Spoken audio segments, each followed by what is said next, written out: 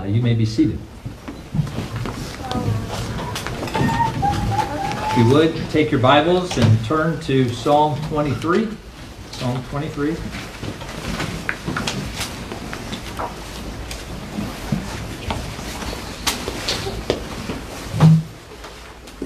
Let us give attention to God's Word this morning. The Lord is my shepherd, I shall not want. He makes me lie down in green pastures. He leads me beside still waters. He restores my soul. He leads me in paths of righteousness for his name's sake. Even though I walk through the valley of the shadow of death, I will fear no evil, for you are with me. Your rod and your staff, they comfort me. You prepare a table before me in the presence of my enemies. You anoint my head with oil. My cup overflows. Surely goodness and mercy shall follow me all the days of my life, and I shall dwell in the house of the Lord forever. Amen. Let's pray. Oh God, we thank you so much for this wonderful psalm and just the beautiful picture that it paints and reminds us who you are. Lord, we know this psalm. We've heard the psalm a lot and the things that it entails. But God, we need to be reminded this morning of not only what it means, but Lord, even what it means to walk by faith, to obey the things that we see here. Father, we thank you so much, Lord, and pray this in your name. Amen. Amen. Well, it's been exciting to hear, especially from the kids, but from others as well, just how they've been taking the time to memorize this psalm as we've been going through this as a series. I've seen videos on Facebook. I've had kids catch me after church and tell me, Pastor Rick, I've memorized Psalm 23 and stuff, and that just really does my heart good to hear that, because Psalm 23 is a fantastic psalm. And there's so much in this psalm worth noting that I feel like as we're going through this, we're just sort of scratching the surface of everything that is there. I mean, for example, being a sheep, being a child of God, is not about living life in the sheep pen. It's not about just hanging out with other Christians at church, sort of that holy huddle. But as we see it described here in this psalm, that the Christian life is a journey. It's a walk. It's a path that the Lord takes us down. I mean, we see that in the opening verses. He leads me beside still waters. He leads me in paths of righteousness for his name's sake, even though I walk through the valley of the shadow of death. And as you think of the life as your life, as a life of faith, I hope you take comfort in the fact that your shepherd is there with you every step of the way. And not just with you, but Jesus is feeding you. He is comforting you. He is pursuing you when you wander from the faith. He is leading you, and even leading you down paths that are dangerous, but necessary for your well-being to go through. And so, I hope you see here in this psalm sort of a progression that takes place, sort of a sense. It opens with a sense of rest. And that's really where we are as we come to faith in Jesus Christ, is it not? There's a sense of being given a new life in Christ, and that sense of rest and joy, of peace, of delighting, of knowing God in a way that we've never known him before. But also, even as we become new believers, it doesn't mean that our hearts don't wander, right? And sometimes Jesus goes after us and reclaims us. He leaves the 99 and goes after the one, and he brings us to himself. And even in that, he then guides us and he leads us, protecting us from danger. And it's in those times of danger, as we're exposed to danger, that it's more apparent that God is present with us. And I want you to notice something that I didn't really bring out last week as we went through verse 4.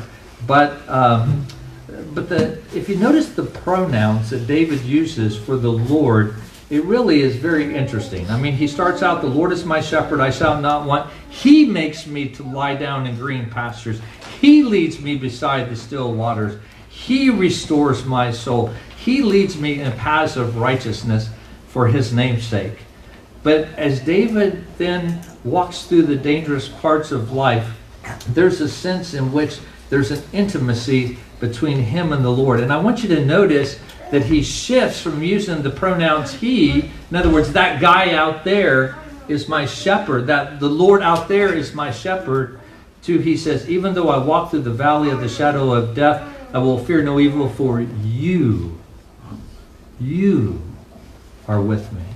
Your rod and your staff. There's much more a sense of intimacy that David has as he goes through those difficult times. And that is because God is closest, the more exposed we are to danger. It may not always feel like that as we're going through life, but that's very much the case. It's in those times that God is there with us to give us comfort. You know, this one thing I appreciate about this psalm. It's not just sort of doesn't portray Christianity as sort of a pie in the sky kind of religion, but one I like the term that Ian Hamilton used. He said it's one of holy realism. You know, there's a realism there, but it's a holy realism. There are times in the believer's life where he needs comfort, and there are dark valleys to go through, seasons of difficulties, trials, and troubles, disappointments, and heartache. And it's in those times that we need comfort, and he is there to comfort us. And so we can say, like David, you are with me. And so David lays that out before us. But as we move on to verse 5, David continues with that sense of holy realism as he says, you prepare a table before me in the presence of my enemies. You anoint my head with oil, my cup overflows. Now, this is a beautiful picture. If you think about this, the sheep that have gone through the valley of the shadow of death, and they come out, and there is this table that's spread out for them. Really, it means a feast. God is giving this wonderful feast to his own. Even though they are surrounded by enemies, he anoints their head with oil. He causes their cup to overflow. Now, at this point in time, many commentators think that there's a change in imagery here. That the first 4 verses, that he's really talking about Christ as our shepherd, and we are his sheep. But beginning here in verse 5, God is viewed as a host that's welcoming us as a guest to his table. And so the scene shifts from an outdoor scene to an indoor scene with a table and a cup. If you would, it sort of betrays this being in someone's home as a guest, or maybe even more so, a banquet hall in which we're invited to. And we see that because in verse 6 it says that we are in the house of the Lord forever. Now, other commentators would argue, though, such as Philip Keller, that I referred to earlier in this series. He's a pastor who took time off to become a shepherd, and then he wrote his reflections upon Psalm 23. Philip Keller wrote a book called A Shepherd Looks at Psalm 23, and he argues that the imagery used in verses 5 and 6 still fits that of a shepherd leading his sheep. Keller argues that the high summer pastures, the high summer ranges where the sheep grazed were referred to as the tablelands. And the shepherd would go and he would prepare those pastures before the sheep got there. He would prepare these tablelands before the sheep arrived. And he would do so by removing deadly weeds and other things that might harm the sheep of the tablelands.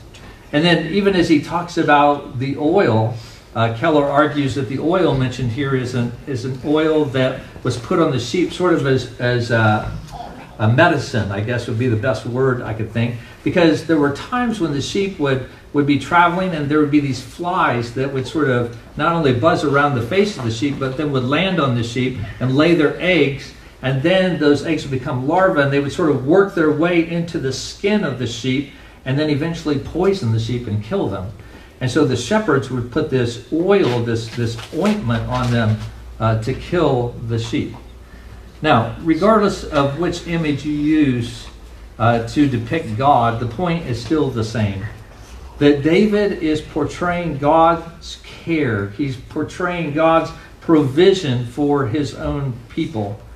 So whether God is pictured as a shepherd or as a host, or we are pictured as sheep or a guest, God is attending to the needs of David and to us as we hear these words, "You prepare a table before me in the presence of my enemy.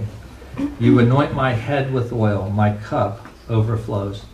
So I want us to look at this text this morning and really under two headings. First of all, I want us to see how the Lord serves his people. The Lord serves his people. You know, I think oftentimes when we think of the Lord and we think of service, we think of our service to him. And we do. We are called to serve the Lord. But here, God is attending to our needs, to the needs of his people. God is serving us. And I think too often in Reformed circles, we portray the Christian life is really nothing more than a struggle with sin and with trials and temptations and with heartaches. And sometimes I hear congregations say that to the pastor. "Pastor, I appreciate you talking about our sins and our struggles, but is there not more to the Christian life than just the struggles that we have?" And I think that's a fair criticism that sometimes we as pastors can fall into. And so while sin and the battle with sin, the mortification of sin is very much a part of our life, while trials and temptations and heartaches are very much a part of the Christian life, there is more that we need to acknowledge as God's people.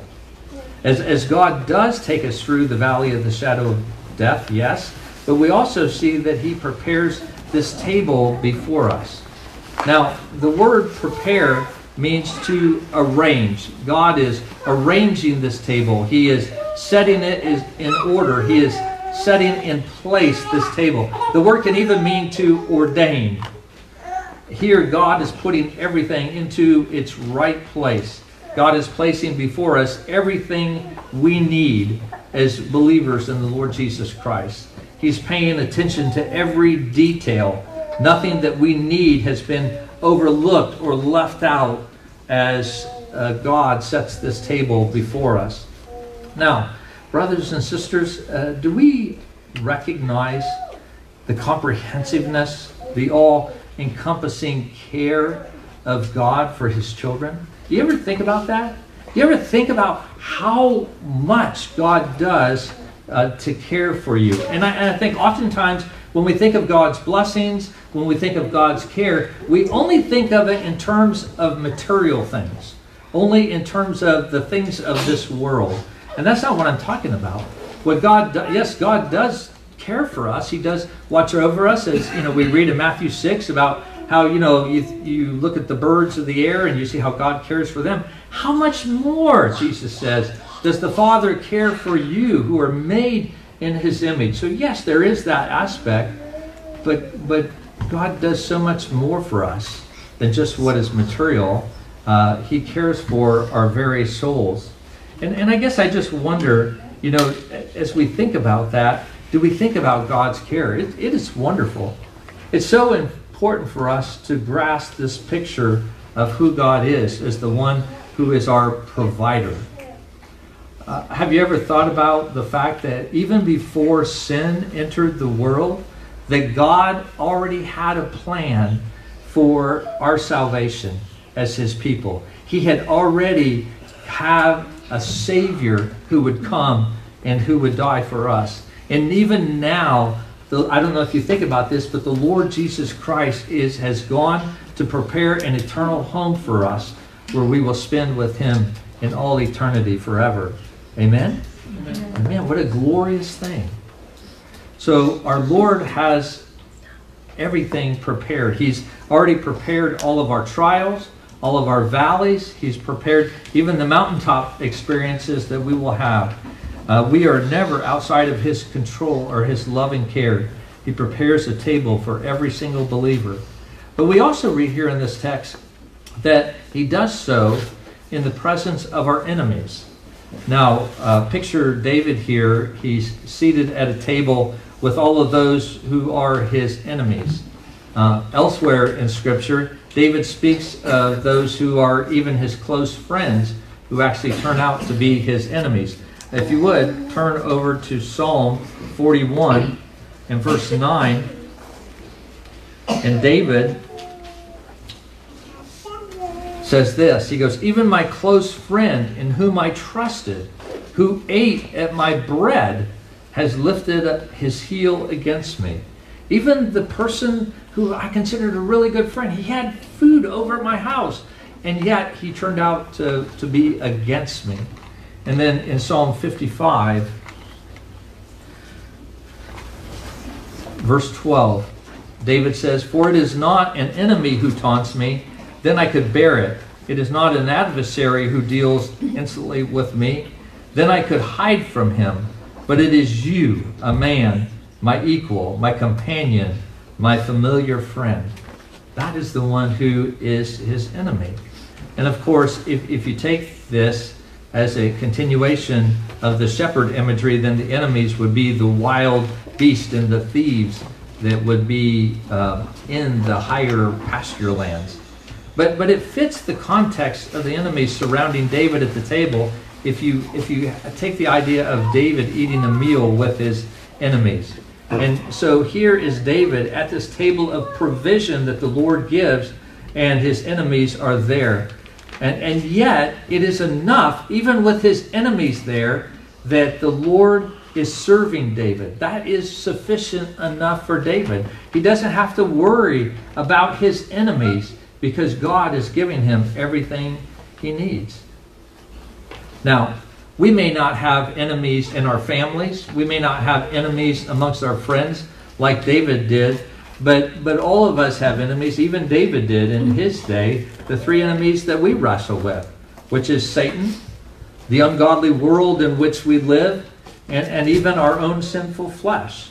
Of course, Satan is sort of the ringleader that likes to use the world and our flesh against us to seek to bring us down. But notice here that in spite of these three enemies, with all their knowledge of who we are and knowing how to tempt us, I mean, is not Satan masterful in bringing just the right temptation at the right time to come against us? But as one commentator says, even though they have all of that, they are forced to witness my enjoyment without being able to disturb it. Did you hear that? That all these enemies are forced to witness our enjoyment without being able to stop that enjoyment. They want to do everything they can. Our enemies hate us. They want to destroy us. They want to kill us. And I don't know if we think about that, how hostile Satan is against us, but that is the evil that he desires to bring upon us. But he can do nothing unless God allows him to do so. And so even though we ever live in the sight of our enemies who want to kill us, all that Christ has given us is sufficient. Do we believe that, brothers and sisters? You know, as the world is putting pressure on you to compromise, as the world is pushing this agenda that you read online or in the newspaper or however you get your news, as you see that agenda that's being pushed and the shame that comes to those who go against that agenda, do you believe this? Do you believe that all that you have in Christ is sufficient? And so you don't need to worry about those things. Your eyes are so focused upon the Lord. As you are tempted by sin, maybe the besetting sin that you struggle with, the sin that you seem to always give into, do you believe that Christ has prepared a feast for you, putting everything in place to serve you, giving you all that you need? We need to remember, brothers and sisters, what Paul said in Ephesians 6, verse 12. For we do not wrestle against flesh and blood. Okay? That's not where our battle is. Any human enemy that we might have, and it's very possible that you have those in your life that are seeking to make your life miserable. It might be a boss at work. It might be your neighbor. It might be even someone in your own household. But Paul reminds us that that's not where our battle is with that person. Matter of fact, Paul goes on to say, for we wrestle against the rulers, against the authorities, against the cosmic powers over this present darkness, against the spiritual forces of evil in the heavenly places. We don't always realize, I think, who we're up against. and how advanced and how mighty and how powerful they are. And so how much we need God's protection. But as we come to his table, we have that protection. And that's why Peter wrote in 1 Peter chapter 5, and this is a verse I've used, I've shared it a couple times to you recently. 1 Peter 5:8, be sober-minded, be watchful. Your adversary, the devil, prowls around like a roaring lion, seeking someone to devour. But if you go on to that passage, Peter also says to the congregation, he says, resist him, firm in your faith.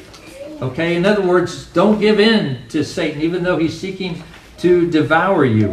And then in verse 10, he goes on and he says, and after you have suffered a little while, the God of all grace, who has called you to his eternal glory in Christ, will himself restore, confirm, strengthen, and establish you.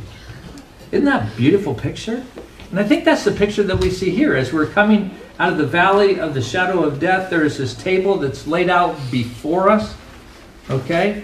And where God is serving his people, and he is restoring us, and he is confirming us, and he is strengthening us, and he is establishing us, even though our enemies are right there around us. And they can't even touch us. Our enemies want to destroy us, but they can't, because the Lord is with us. As a matter of fact, the Bible says that not only is the Lord with us, but he lives in us. What does Paul say to the church of Colossae in chapter 1? He said, Christ in you, the hope of glory. Christ in you, the hope of glory. Or as John writes to his followers, 1 John 4:4, he said, he who is in you is greater than he who is in the world. The Spirit of God that lives within us is greater than Satan himself. And so we see the Lord serving his people. But also we see, second of all, the Lord satisfies his people. He not only serves his people, but he also satisfies his people. And God satisfies us as he serves us. We read on in the verse, he says, you anoint my head with oil. Now, just think about your life and the things you go through, and sometimes the struggles that you have in life. And it might be struggle with a temptation. It might be a struggle to be discouraged. It might be a struggle to worry. It might be a struggle with anger. Whatever the struggle is, in those times when you are struggling, wouldn't it be enough for the Lord to give you strength and protection in the midst of those difficult, struggling times? But we see here that the Lord does more than that. That he gives us a table filled with good things. What a glorious bonus. And then we read here, he says, you anoint my head with oil, my cup overflows. Now, it's difficult to know exactly what he means by the oil that he says here. But if this is the imagery of a host who is inviting a guest into his home, then it may refer to the Middle East tradition or practice of a host who would bring a weary guest into his home, who had been on a long journey, traveled many miles, had been in the hot sun, and he was hot and dry and weary. And the host, what he would do is he would take oil and pour it on his head and let it run down onto the person's face. Now, we would listen to that and you would think, Pastor Rick, if I ever come over to your house and you pour oil on my head, we're going to have words, okay? That just doesn't sound so cool with us, okay? But that's because we get out of our air-conditioned car, and walk the, 50 feet to the house to, ring the doorbell, and we come in, and we're all refreshed. But for them, they were hot. And so they would welcome that oil as it poured down onto the face and onto the beard. There would be a sense of refreshment and a sense of renewal, and it would revive them. And the Bible talks a lot about oil in that way. It talks about the oil of gladness. Let me just read you a few verses. Isaiah chapter 61. Isaiah 61 and verse 3. Isaiah says, to grant to those who mourn in Zion, to give them a beautiful headdress instead of ashes, the oil of gladness instead of mourning, the garment of praise instead of a faint spirit, that they may be called oaks of righteousness, the planting of the Lord, that he may be glorified. We see someone here who has the oil of gladness poured upon them, sort of that refreshment, that renewal. Psalm 45, verse 7. Psalm 45, verse 7. And you may recall as we went through the book of Hebrews, particularly in chapter 1, verse 9, the writer quotes from Psalm 45, 7, where we read, "You have loved righteousness and hated wickedness. Therefore, God, your God, has anointed you with the oil of gladness beyond your companions." You see, the oil of gladness is a joy in the face of darkness and danger and difficulties. God doesn't simply give us the gospel so that we can grit our teeth and bear it as we go through the difficult times, but the gospel comes to fill our hearts with joy, brothers and sisters. Is there a sense of joy in your heart as a result of the good news of Jesus Christ? A joy that is unspeakable and full of glory. I think it's just unfortunate that, Presbyterians are oftentimes referred to as the frozen chosen. I understand that, and I've even joked about that myself because, I'm Presbyterian and I can poke fun at us. That's fine. But the reality is that ought to be so far from the truth of any believer in the Lord Jesus Christ. I'm not saying that there aren't times when life is difficult and hard and we might feel the pressure and the temptations. I mean, you look at the life of Job. But really underlying all of these things, regardless of the circumstances, is this joy. And so David could be referring to the refreshing graces of God, that reviving our parched souls in the midst of life's heated trials, and how that gives us great joy as believers. But he could also be referring to David being anointed as king. And that might be what you think of when you think of an anointing, someone like a king or a prophet or a priest that's being anointed. They would have the oil that would be poured upon the head, especially in the sense of a king to represent the fullness of the Holy Spirit upon that person, granting the wisdom needed to fulfill their kingly duties. And so in this case, this anointing would be the empowering of the Holy Spirit that David needed to fulfill what God had called him to do. And we know that as believers of the Lord Jesus Christ, that we have been anointed by the Holy Spirit, and he is presently active in every one of us as Christians, at work in us. Even Jesus himself was anointed with the Spirit as he began his public ministry. And likewise, the Lord has anointed you with the power to live the Christian life in his presence. And so as we look at this anointing, it's a sense of joy, most likely the presence of the Holy Spirit as well. But it is the Holy Spirit that comes to us and brings us the fruit of the blessing of Jesus Christ into our daily lives. And the Holy Spirit, when he does so, he floods our souls. As David puts it, my cup overflows. You see, God is not at hand simply to protect us from our enemies, but to overwhelm us with his blessing and his presence. Do you ever think about that? Do you ever consider the Christian life in that way?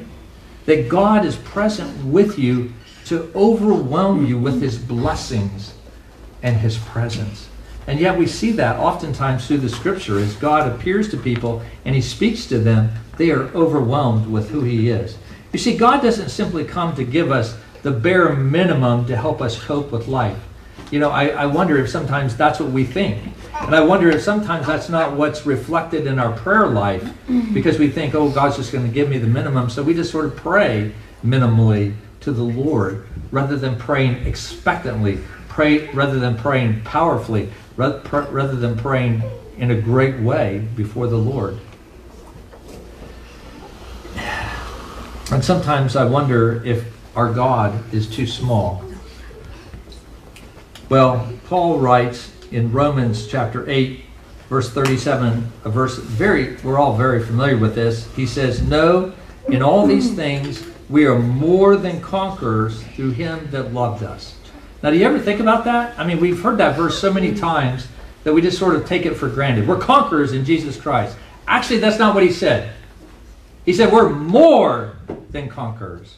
I like the way one person put it. They said, what that says, that verse says, is we are hyper conquerors through him who loved us. Now, you may say this morning, especially with the time change and the weather and everything that's been going on, you may say, "Pastor Rick, I don't feel like a hyper conqueror this morning." Okay? And that's okay. Be that what it may be.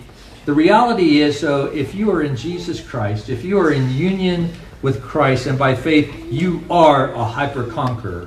Whether you feel like it or not, you are a hyper-conqueror. You have conquered with Christ.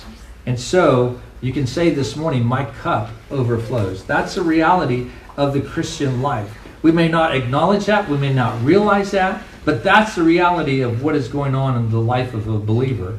It sort of reminds you of the way that John put it in John chapter 1, verse 16. He said, "For from his fullness we have all received." In other words, the fullness of God. Okay, from his fullness we have all received grace upon grace. Isn't that a great phrase? Grace upon grace. It's not just that we've received grace, but we've received grace upon grace. More upon more. God gives and he gives and he gives again.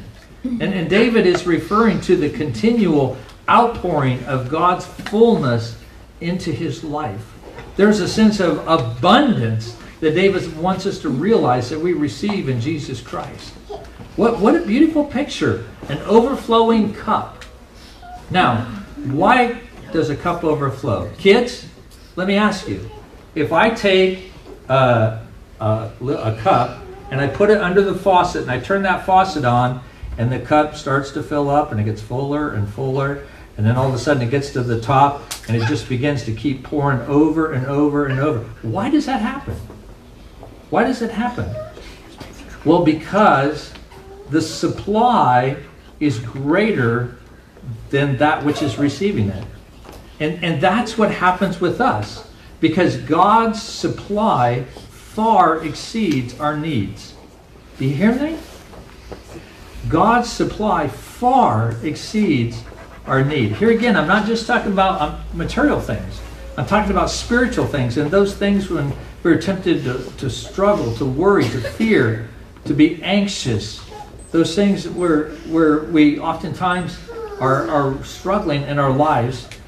God's supply far exceeds our needs. And so this speaks of the abundance of the Lord's provision. Now, can you imagine what our lives would look like if we lived according to the Lord's provision as he gives to us? I mean, can you imagine what our witness would be like in the world around us if we lived according to the Lord's perfection, or provision, excuse me. A feast in the midst of our enemies, oil of gladness, the Holy Spirit that is greater than my need. Well, we see this throughout Scripture. We may not recognize it, but I just think about Acts chapter 16, when Paul and Silas were put in prison. They were done so under false pretenses. They really didn't do anything wrong except ruin someone's business. And so they were put in prison, but it doesn't just say they were put in prison. Actually, in Acts 16:24, it says that they were put in the inner prison. Okay, they were really secured. As a matter of fact, in the text it says that their feet were chained in the stocks. And so here they are, falsely accused, in prison, very secure. And what's their response? Well, we read in Acts 16:25, about midnight, Paul and Silas were praying and singing hymns to God, and the prisoners were listening to them. Now, can you imagine this? Can you imagine this? What if we were falsely accused this week and the police showed up at our house and they took us to jail and they threw us in jail? How many of us would be up at midnight singing praises to God and praying to him?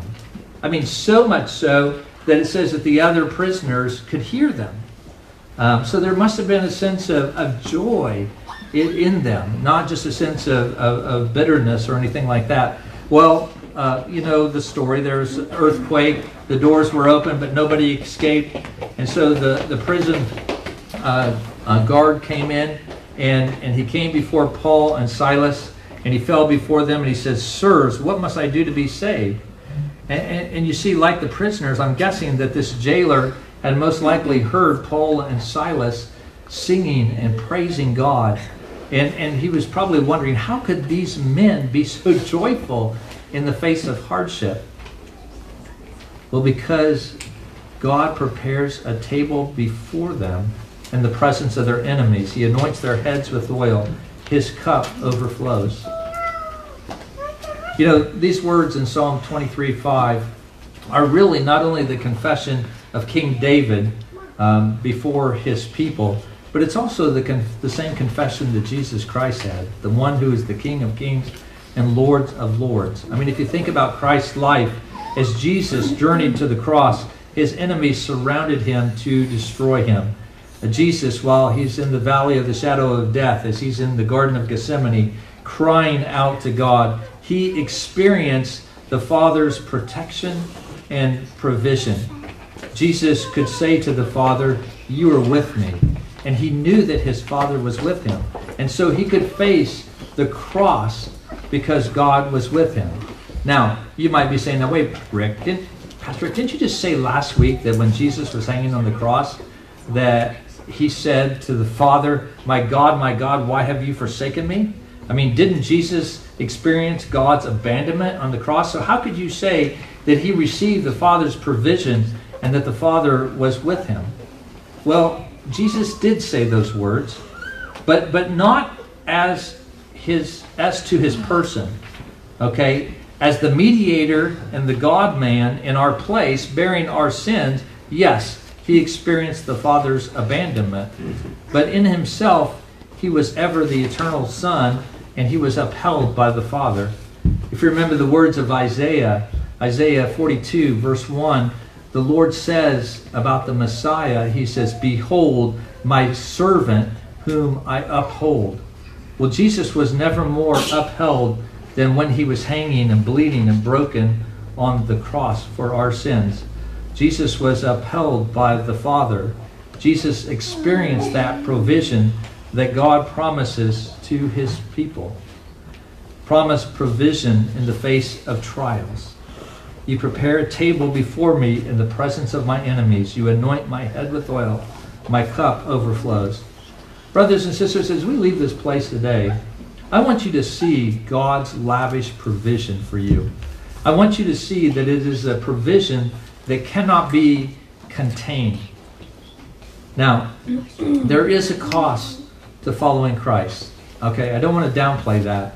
Jesus made that very clear. He said, you build a building, don't you first of all sit down and sort of figure out what this is going to cost you? And then you decide, okay, yeah, I want to do this or not. He goes, it's the same way with following me. You need to count the cost. You need to think about this. This will cost you something. But I want us to see also that there is a glorious provision that God gives to his children as we do follow him. That God is the one who gives, and he gives, and he gives again.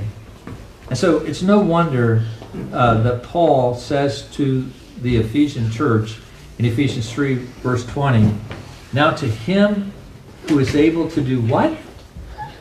"Far more abundantly." Now to him who is able to do far more abundantly than all we ask or think. My question for you this morning is, do you ask great things from God? Do you ask great things from God? Do you ask things from God that are consistent with his character? Or do you only ask things that you think are appropriate to ask? Let me ask you this. Do you ever dream of things regarding God's kingdom, but you don't put those into words because they seem too extravagant? You think, I'd love to see this happen. I'd love to see more people come to faith in Christ. I'd love to see this. I'd love to see that. But I don't really pray for those things because those things seem too much. I have family members that I would love to see be believers. But you know what? I don't really see, I've just known them. And we don't say this, but we act as if, I would love to see them be believers, but I really don't think that God can save them. That's just the bottom line. I can't envision that person as being a Christian. And so we don't pray for them. We don't ask God. But what does he say?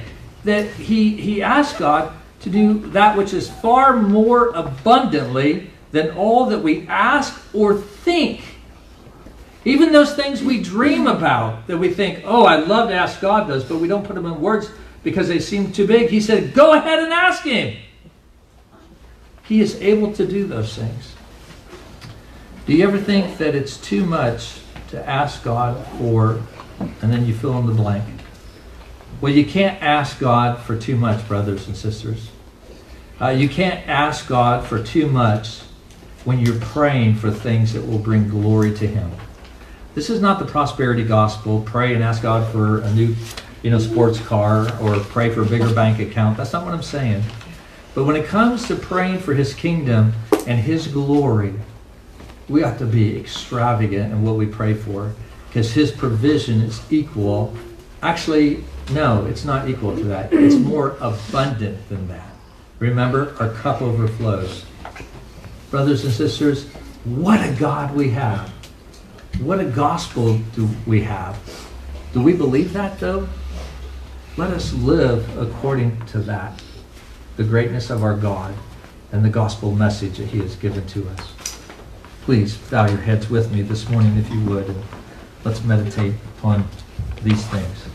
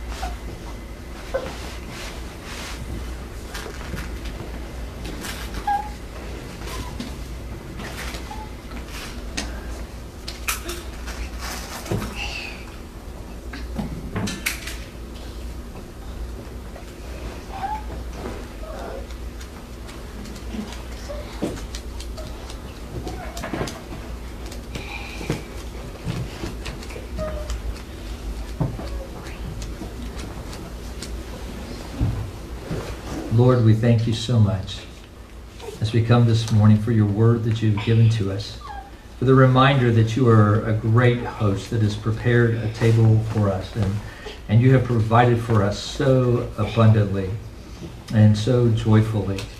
And Lord, we come to you this morning, and as we hear this word, and you sort of shake us out of our tree of comfort, out of our positions of complacency.